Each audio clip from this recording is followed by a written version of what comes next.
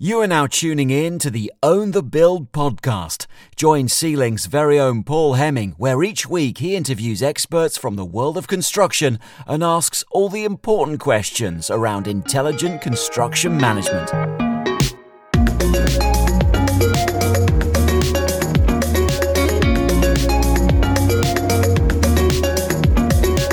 Hello and welcome to episode 76 of the Own the Build podcast with me, Paul Hemming. I hope everyone's doing well. I hope everyone is just penning their review for us on Apple Podcasts to know how we're doing. Please do leave us one. I would appreciate it greatly.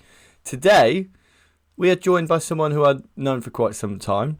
We're joined by Bruce Bell, who is founder and CEO at Facet Homes, who are a company using digital manufacturing technology to create individually designed high-performance homes, which I've seen, and they are amazing. How are you today, Bruce? Very good, thank you. Yeah, excellent. Yeah, very busy times at the moment, so it's good for us right now. Tell me what you've been doing today. Well, this week we're handing over a new property. We've got a house which is handing over tomorrow, so it's been quite a busy time just getting the final things finished. And literally tomorrow morning it goes over to the customer. I was down there a couple of days ago just checking the final things, and yes, probably perfect time to be sat here with me then. Yeah, exactly. It's probably the smoothest project yet. So oh, really? yeah, Fantastic. It's been a really quick build, 6.5 months that one. So it's probably our fastest yet. And we're probably going to talk about exactly how you have executed that with such speed and quality later on in the show, Bruce. But I've mentioned there briefly that Facet, you're a business that I know quite well. We actually work together, which is great. You use digital manufacturing technology to create individually designed high-performance homes. I took that from your website. But tell us about you and your business. Our business is aimed to deliver the best possible homes we can to our clients. We've evolved over the years to build ourselves a kind of whole suite of digital tools that allow us to design what we want, guarantee performance, quality, build to the customer. Kind of fundamentally, we take an approach to traditional construction, which is to digitize it. So as opposed to modular construction where people are focused on the factory, our focus is on how can we use digital technology to integrate and transform existing processes, rather than kind of chuck it all out the window and say we've got to start again from scratch. So we're very interested in that kind of marrying of existing processes, digital technology, and how we can transform the construction site. So it's marrying the old with the new. So you kind of like the traditional processes, but they need to be done in a far more digitized, more intelligent process, as opposed to being in the factory completely off-site, is what you're saying. Yeah, I mean, there's a few things that we want. There's a whole bunch of stuff that we do, but back in the day when we first got started, one of the things that I experienced from studying industrial design and then moving into architecture was I became aware that the process that you go through for most homeowners, if they commission a house or an extension or construction work, is that they have to hire an architect and a contractor and a structural engineer and all these consultants, and they haven't got a clue what they're doing. And it's a very risky process. And I compared that to the experience that you get as a consumer from going and buying a car or a bike or any number of consumer products. It's very different. You go out to someone and like the car manufacturer and you trust them and you pay them an awful lot of money and they guarantee you the product and you only deal with them. So that was kind of the observations that I had before we started were, if you look at most industrial design products, they are designed digitally. They usually use digital manufacturing. So, for example, if you look at your iPhone or your bike, there is no part of it has been made by hand. It's all made using digital design and modern methods of manufacturing that take the digital design and transform it into a physical thing. So, there was the knowledge that digital processes already exist in the world, but also that the formation of a company that would provide just a much better way of doing things for the private consumer in particular would be deliver a better product deliver a better service for the customer. So, we started out with those two things, kind of like, let's build a company that can do everything for the customer and take full responsibility, act more like a product manufacturer, particularly things like research and development is a really critical one. So if you look at the construction industry, particularly in the area of homes, you have some really great manufacturers out there making products like windows and specific bits of specific building components. You have architects who are designing houses for customers, but don't really get paid to do research and development, and contractors definitely don't do research and development. So there's a kind of missing bit in the middle, which is how are products formed and developed over time, and how do you get that level of continuous improvement? So for me, that was a big gap. And so what we've set out to do is build the first home brand, if you like, the home as a product that can be sold to a customer as a consumable product that has all of those things: the digital manufacturing, the continuous improvement, improved quality, performance, guarantee from a single company to say, this is good. I mean, the analogy is quite interesting. If you look at most modern products like cars or bicycles, they actually contain loads of components that weren't made by the manufacturer. So your bike will have wheels by somebody and then gears by Shimano, but the manufacturer, they make the frame, the chassis, and they make sure that all the other bits work with it. They just because they haven't made all the bits doesn't mean they can't guarantee it works. Whereas, much like in construction, you have all the specialist trades. Yeah, and in construction, the responsibilities are very diffuse. The responsibility for getting it right is like, is it the architect's fault? Is it the engineer's fault? Is it the contractor's fault? It's just the pure fact that you've got individual companies who are working in their own interests. They've got to protect their interests. They've got their own commercial interests. They've got their own liabilities. So there's a lot of kind of stuff that happens in traditional construction, which is just it's a lot of time wasted to protect oneself and not necessarily in the interest of the customer in terms of risk and liability and all that stuff. Whereas as the way that we operate, almost never in the interest of the customer. Well, yeah, exactly. And we just crack on because we are the one and only kind of person responsible. If there's a problem on our project, it's our problem. It doesn't matter whose fault it is. We have to sort it out. So that brings a lot of trust from the customer. Can I ask? So we recently had someone on the show who is all about custom and self-build projects. Are you custom? Do you classify yourself as like custom and self? You talked about a certain brand of house there. You're trying to define the brand. Are you custom or self-build? How do you see yourself? Yeah, and at the moment we operate in the custom self-build market right now. So we sell our products to consumers who own their own land and are finding somebody to commission them to build their house. And some of our customers do what we call self-finish. So I wouldn't say our customers are self-builders. They are custom builders. So they're people who want to get involved and want to, they want to build a house. Some of them want to get more involved than others. I would say 80% of our customers want us to do absolutely everything, from start to finish, and we do everything. I mean, we do design, planning, utilities, services, structure, fabrication, manufacturing, literally absolutely everything. We're probably one of the only companies in the UK who does that. So that's one of the reasons that a lot of people come to us, is because we have that capability. And we, a lot of companies don't want to get involved. Why would they want to get involved in utilities, like UKPN and all that stuff? Of all the things you don't want to get involved with, it's utilities.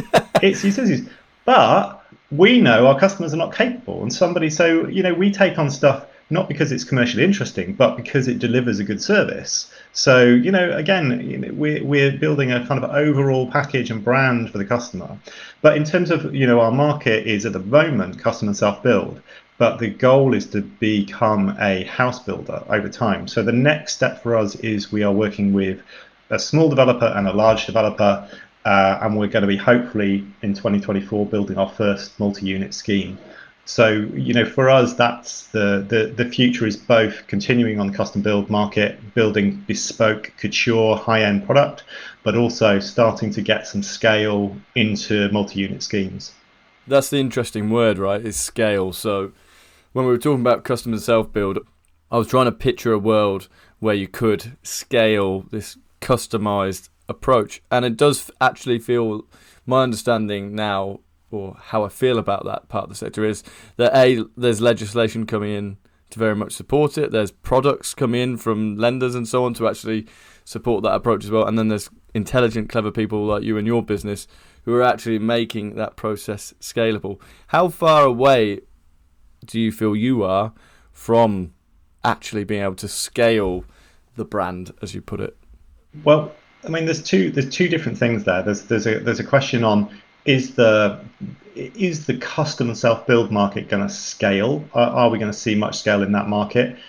Arguably, we'll see some, but I don't think it's going to be anywhere near as big as a lot of people were hoping. We've been looking at, been involved. It's. I haven't seen anybody successfully do it at scale yet. It's becoming more popular, and like small sites, 5 unit, 10 unit I don't think many people knew about it. Yeah, it's a big movement that's been happening for already 5 or 6 years. There's a big development down in Graven Hill, which we're involved in. We've built 2 so far, and we're on our 3rd house.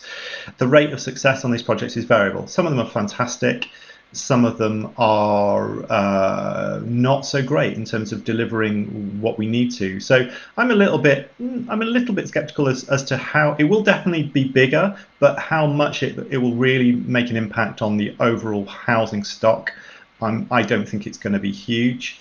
I think what we're really lacking is actually really good quality design, really good quality homes, something that's suitable, that's sustainably manufactured, that's environmentally high performance. That is what we're missing. So that's why we're starting to work with developers, not on kind of a custom build front, but on a literally get a site, go and build out a bunch of homes. And interestingly, one of the companies that we're working with, who I won't mention yet because it's not fully disclosed, is the community aspect of our manufacturing approach is a really interesting one. So maybe we can just talk about our kind of core products and our manufacturing approach, and then go on to talk about how it differs from kind of modular construction.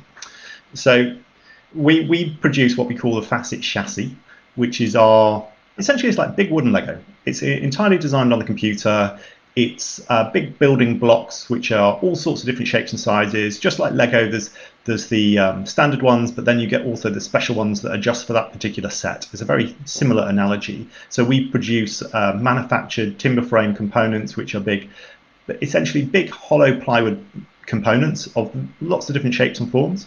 They are designed using building information modeling, and then they go through a kind of manufacturing process, which is our back-end process.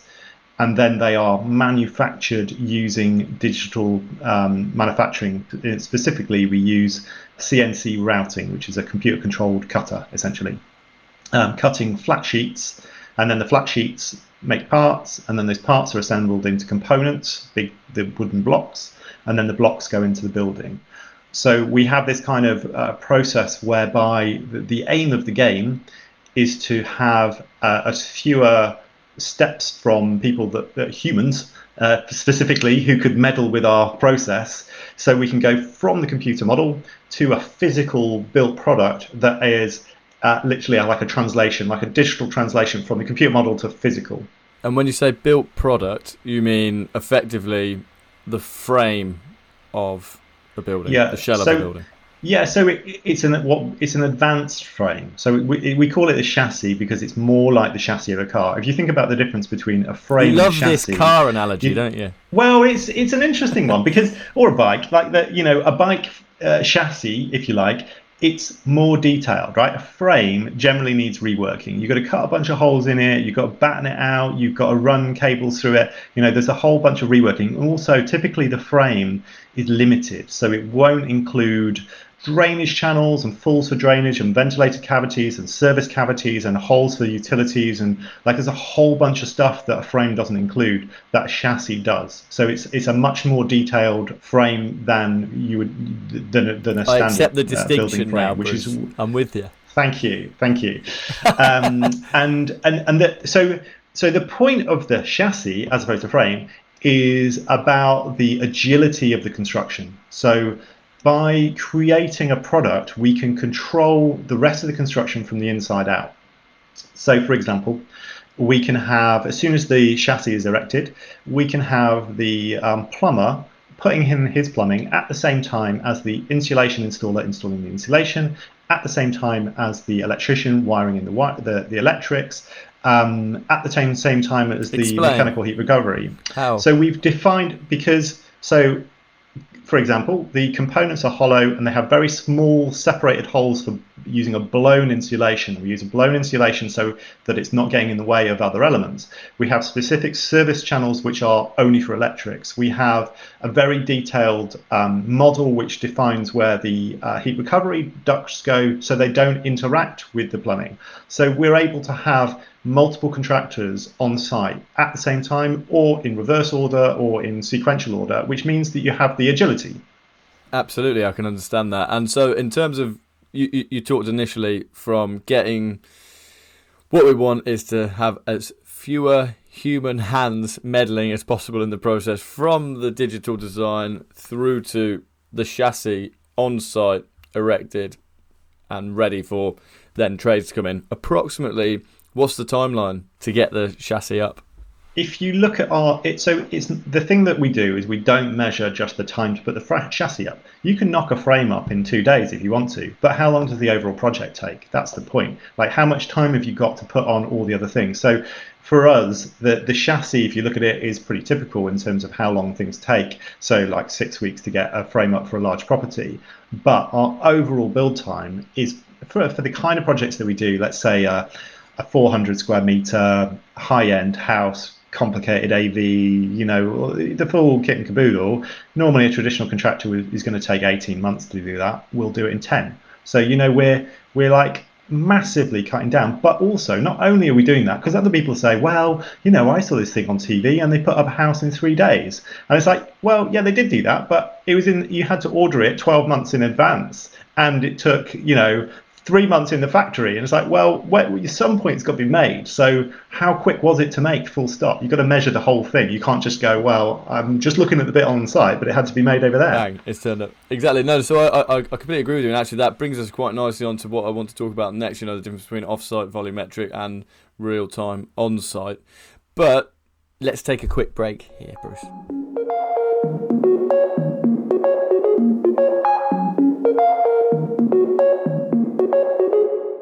Hello, it's me again. I wanted to share a quick story with you on why I co-founded C-Link with my best mate Chris. Chris and I, we're both QSs, and this is going to sound sad, but one night we were sat in the pub talking about subcontract tendering, and we realised the industry had a problem. Number one, procurement was too paper-based. Number two, it was too time-consuming, and every QS had their own unique way of doing things. And number three, perhaps most importantly, if you want to competitively tender, you need to know hundreds of the best subcontractors. We simply didn't. That's why we created C-Link. It's software to solve subcontract tendering. We wanted to remove these challenges and help the industry get better. So if you, or someone you know, tenders with subcontractors, you've got to see our software. Head over to our link, www.get.c-link.com/podcast to find out more. I will include it in the description box, so again, there's no excuses. Now, let's get right back to the show.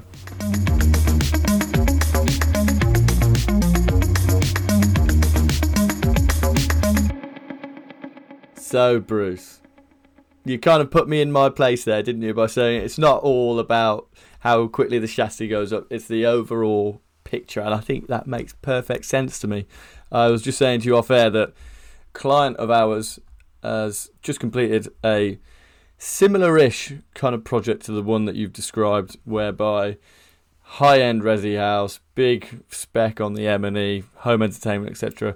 And rather than the 18 months that you were describing, has probably finished it in more like 30 months. Yeah. No, the 18 months in the traditional, they've actually delivered it in 30 versus your 10 months. But what I wanted to talk to you about specifically today was, you talked briefly there about effectively modular. You can build a house in a factory, get it delivered to you, etc. Which there does seem to be an upward trend, not only in sentiment, but also in funding and legislation towards off-site volumetric fabrication. Build a house, as much of it off-site as possible. That's the best place to do it. Bring it to site, and then reduce the overall site period, etc., etc. What you appear to be delivering, what you appear to be arguing for, if you like, and recommending, which is why I'm inspired to have this conversation, is actually real-time on-site manufacturing as opposed to off-site volumetric. Could you talk to us about why that is? I guess first and foremost, what that is. I mean, I think there's two things. The kind of move towards volumetric manufacturing off-site for housing has been very bumpy, I think, as a ride. You know, there's a lot of big companies investing in it in the last 5 years, and some of them are being successful, but I would say very few. You know, there's really only one or two who've actually managed to consistently to do this. So, and I think, and it will become more popular, and it will succeed in some level. But I think the interesting thing is it makes up a very small proportion of what we do currently, maybe just a couple of percent. And even if that reaches to 5 or 6% of the market, you've still got the other 96% left. So what are we going to do? You know, there is a desire and need for tools that will. Everybody knows that we need to move on from traditional contracting because we're running out of labour. You know, the traditional contracting model is based on very low-skilled, low-paid labour. It's just gone, you know, since Brexit. So prices are going through the roof. We need to have solutions, and that's where the reason that we've always been on site is because it's very accessible. You know, that manufacturing things on site or just using the site as a place to work is very low cost. You know, it doesn't have the capital overheads that you have for going and setting up a factory. So from a kind of commercial perspective, it's a kind of untested field. Is what happens when you take technology into the site. So for us, I'm scared already, Bruce. It's not scary though. So what from the beginning we said, right, our focus is always on digitizing and manufacturing. So the other thing that you might notice if you look hard enough is that some of the companies doing off-site fabrication are just making stuff by hand. They're like in a factory, nailing stuff together by hand. So our focus is always on digital because we have done off-site manufacturing as well. At the moment, we're back on-site. So the focus is on the digital.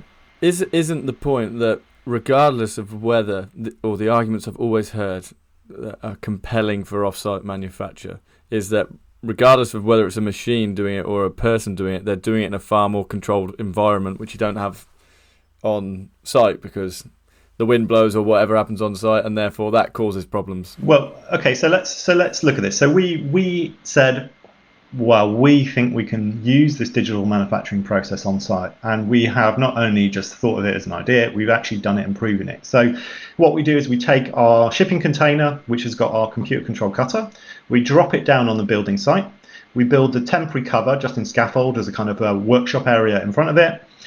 We have our CNC machine. Plywood gets delivered straight from the dock side to the building site. It gets fed into the machine sheet by sheet and gets cut and then assembled immediately and then installed into the building. And actually, it is a very good working environment. You know, it's got temporary cover. It's got very simple machine operation, very simple tools to assemble, and it's from a economic perspective, in terms of how are we going to improve these things with realistic models that don't involve billions of pounds of investment, you know, it's very low capital intensive. And we are, you know, also it does things like we're putting this machine on site. We don't have to manufacture in advance. We get paid sooner because we're getting material there when we need it. We manufacture it and we put it in the building site. We get paid. So like you're we've bringing got none the of that QS lag out time. Of me here, Bruce. Yeah, I was just. I mean, it's great. That's exactly what the QS in me was just thinking. Yeah, and actually, really admire what you're doing because I talked about a lot of the big money, let's say, going into volumetric offsite, and it's all these huge. You need a huge warehouse. You need this huge space. You need masses of money. But what you're actually saying is, you can bring a controlled environment to site that is cheaper, cost effective, and a far greater improvement on quality than the traditional. And like you say, commercially it's viable, and commercially you're getting paid for it on site, which is great as a QS. And also, like, actually, if you just really look at a construction site and you say, well, what are the issues here? Like quality, for example. Why are things built better in a factory?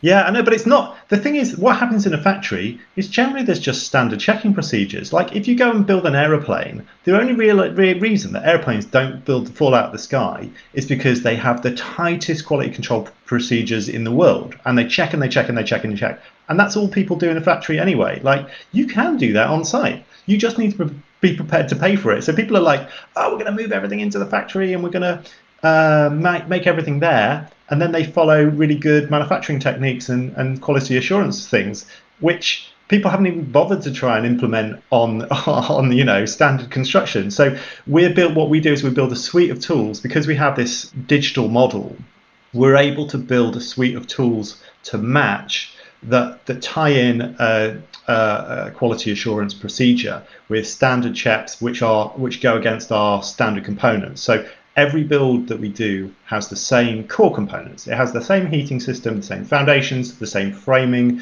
the same door sets, the same everything. And then there's a level of customization in terms of kitchen and cladding. So because it's got that level of standardization and a kind of digital framework underneath it, we can then apply quality assurance procedures against it.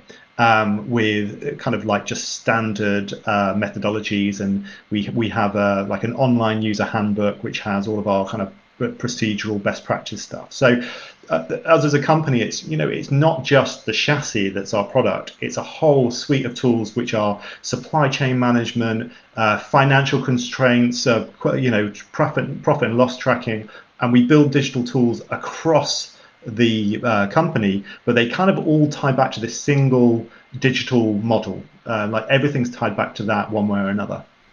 When you're standardizing things, as you are as well, it then makes feeding into that standardization a hell of a lot easier as well, because 50% of every project, pulling numbers out the air, is standardized. I'm interested in what you said there about, there's certain elements that are always the same. Does that mean you've done things the old way and you're now doing things the new way at Facet, which sounds great? When you are approaching a project, you're doing your tender submission and you are thinking about what the final cost should be to the client, what the final program should be to the client. How much more confidence do you have in yourself thinking this program is going to be 10 months? It's not going to be maybe 12 or 13. It's going to be 10, because I know I'm going to deliver 60% of it in 3 months or whatever it is. Do you feel that change, almost anecdotally in yourself? You think, we know we can do this? Yeah, the longer we go on, the more data we have. So that's the thing. Everything we do, we track. So literally every single construction task that we employ people to do is tracked against a budget. We have really detailed data that comes through, and we use that data to track A, what it costs, B, whether we need to change the product, are we undercharging, and also the time aspects. And then we experiment with each project about the slight changes in the sequence and the events, and then we're able to as we go on, be more and more confident and be more and more accurate. And this is that thing, this evolution of product, evolution of process. But just going back to your comment a second ago, the key thing that we do is we have standard tools, or we have standards and methodologies and kind of components that we work with, but the digital framework that's around it allows every project to be essentially different. That's the important thing, because what the market wants, what consumers want, is differentiation. They want individual houses or individual developments with a certain flavor, or different typologies within one development. Yeah, that's exactly why I do think that the custom build market, there's something in it, because as you say, as a broad consumer base, we all want to have some kind of customization. We don't all want to be in the same housing stock, etc. But I do understand what you're saying about it. Then becomes more of a challenge to scale. We can bring that to a larger market, though. That's the point. At the moment, the assumption is that a developer will have to go out and build, 100 identical houses because of the cost constraints and all of the other things. We're proving that, we're not going to do every one of them different. That's not going to be commercial if you're building 60 houses. But for zero additional cost, we can build in 3 different house types with a level of differentiation in each one, so you end up with 24 different homes really easily with zero additional cost. That's really difficult to do when you're offsite manufacturing.